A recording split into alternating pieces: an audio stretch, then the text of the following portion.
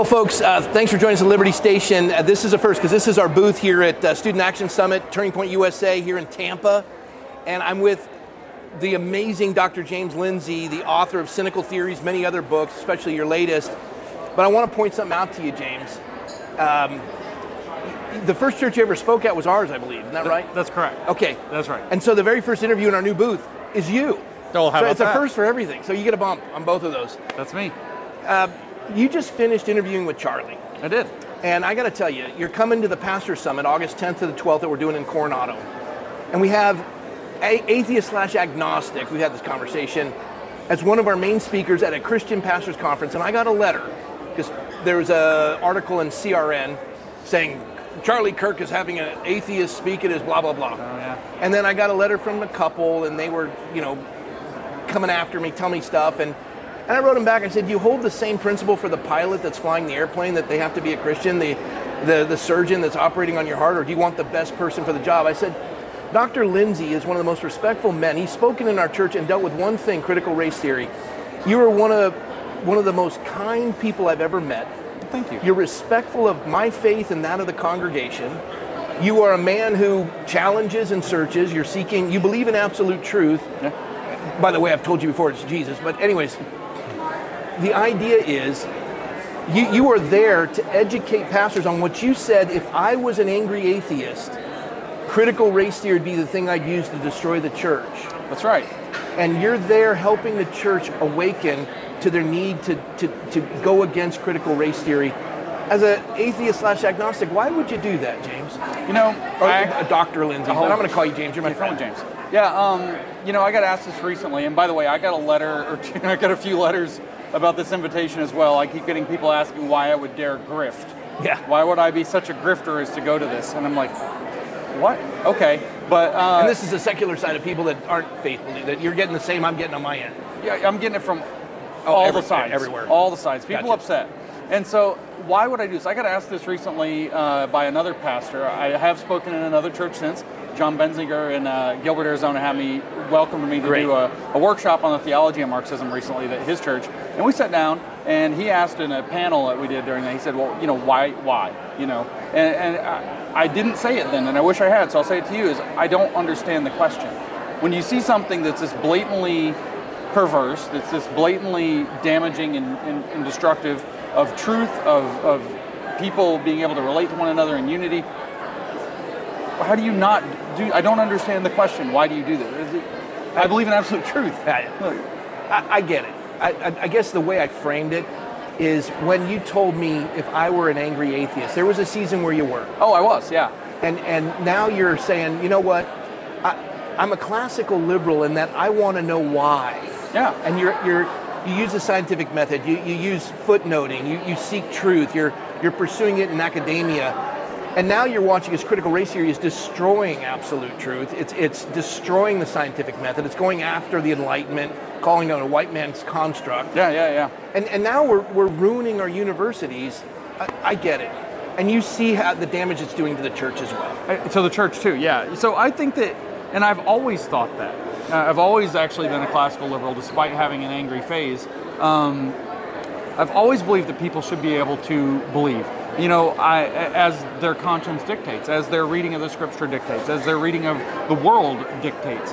And I extend that even to my woke, I won't even call them my friends. I wish I could. Yeah. I'm not that good. But even they should be able to believe as their conscience dictates. That's what our founders in this country enshrined in the First Amendment. That's why John Locke wrote about the securing of life, liberty, and property as inalienable rights. Yeah. Because if those are secured, your conscience can't be infringed by some external power.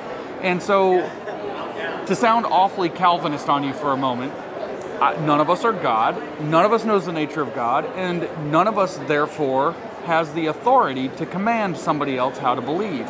And since that's the case, our founders, who were in many cases Calvinists, understood we're not going to impose religion through the state, and we're going to allow people, we're going to keep the state out of the business of imposing religion. This thing's not going to do that. This woke thing will pervert either through state or corporation or just, it's manipulations on people's psychology. and it will change all the faiths into something that looks on the outside like what they are, that professes the gospel of social justice as they see it. Right. And I'm not down for that. No. People should be able to believe according to what they believe that the scriptures or whatever else teach them. Similar to Nazi Germany, Dietrich Bonhoeffer, when Hitler said, I'm going to take care of your pensions and your churches. And then Bonhoeffer said, but I'm concerned with the soul of Germany. And he said, leave that to me.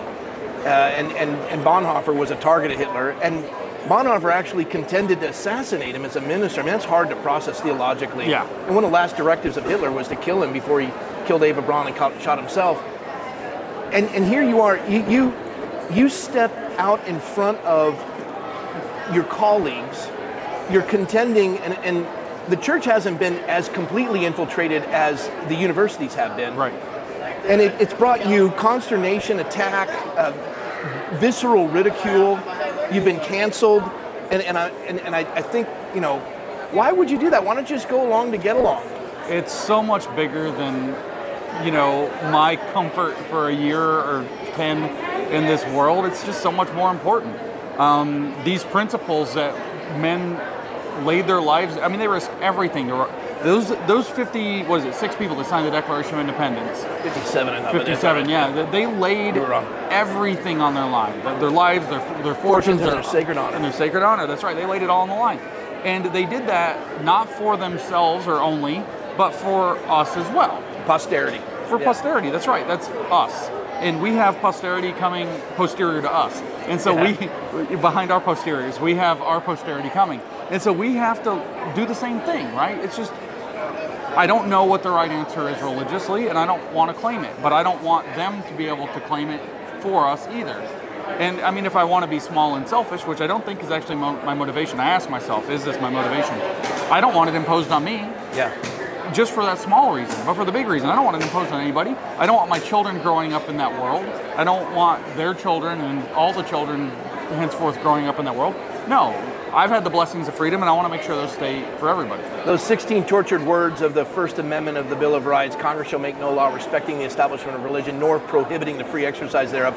They didn't want a denomination, they didn't want a state church, but when a religious system demands adherence, like Sharia law, it's contrary to the U.S. Constitution. That's right. And I James, you and I may not agree on faith, and I may get pushback from the Christian community that we're having you, and Charlie will get pushback, having you speak at a pastor's conference. But you know what? Nobody knows critical race theory better than you. And when you come in and educate the pastors on what to look for, how it's infiltrated the country, and how to combat it, and you're not a member of these fellowships nor subscribing to their faith, and you're surrounded with pastors who you're respectful of, and you and I have had some heart-to-heart conversations. I just have to tell people, is this your faith that you're so narrow you can't have a man as scholarly and as equipped as Dr. James Lindsay speak on behalf of something he knows more about than any pastor in the country? Our Bible says, whatever is true, whatever is noble, whatever is pure, meditate on these things. Yeah. Thank you for the pursuit of truth, digging in and giving us historical references, showing us the history of how it came about, the world of philosophy that you are enmeshed in and understand deeply. You have helped me. I didn't know critical race theory. It was you who opened my eyes and helped me navigate through the lockdowns and the attacks that we faced.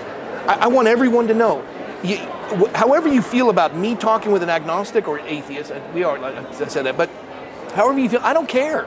This is my friend. And not just that, he's also a man that has been instrumental in mentoring me to deal with the greatest thing attacking the church today. And they need to know that. I agree. If you had cancer, you use the pilot in flying the plane. But if you had cancer, you're going to go to the best oncologist. Yep.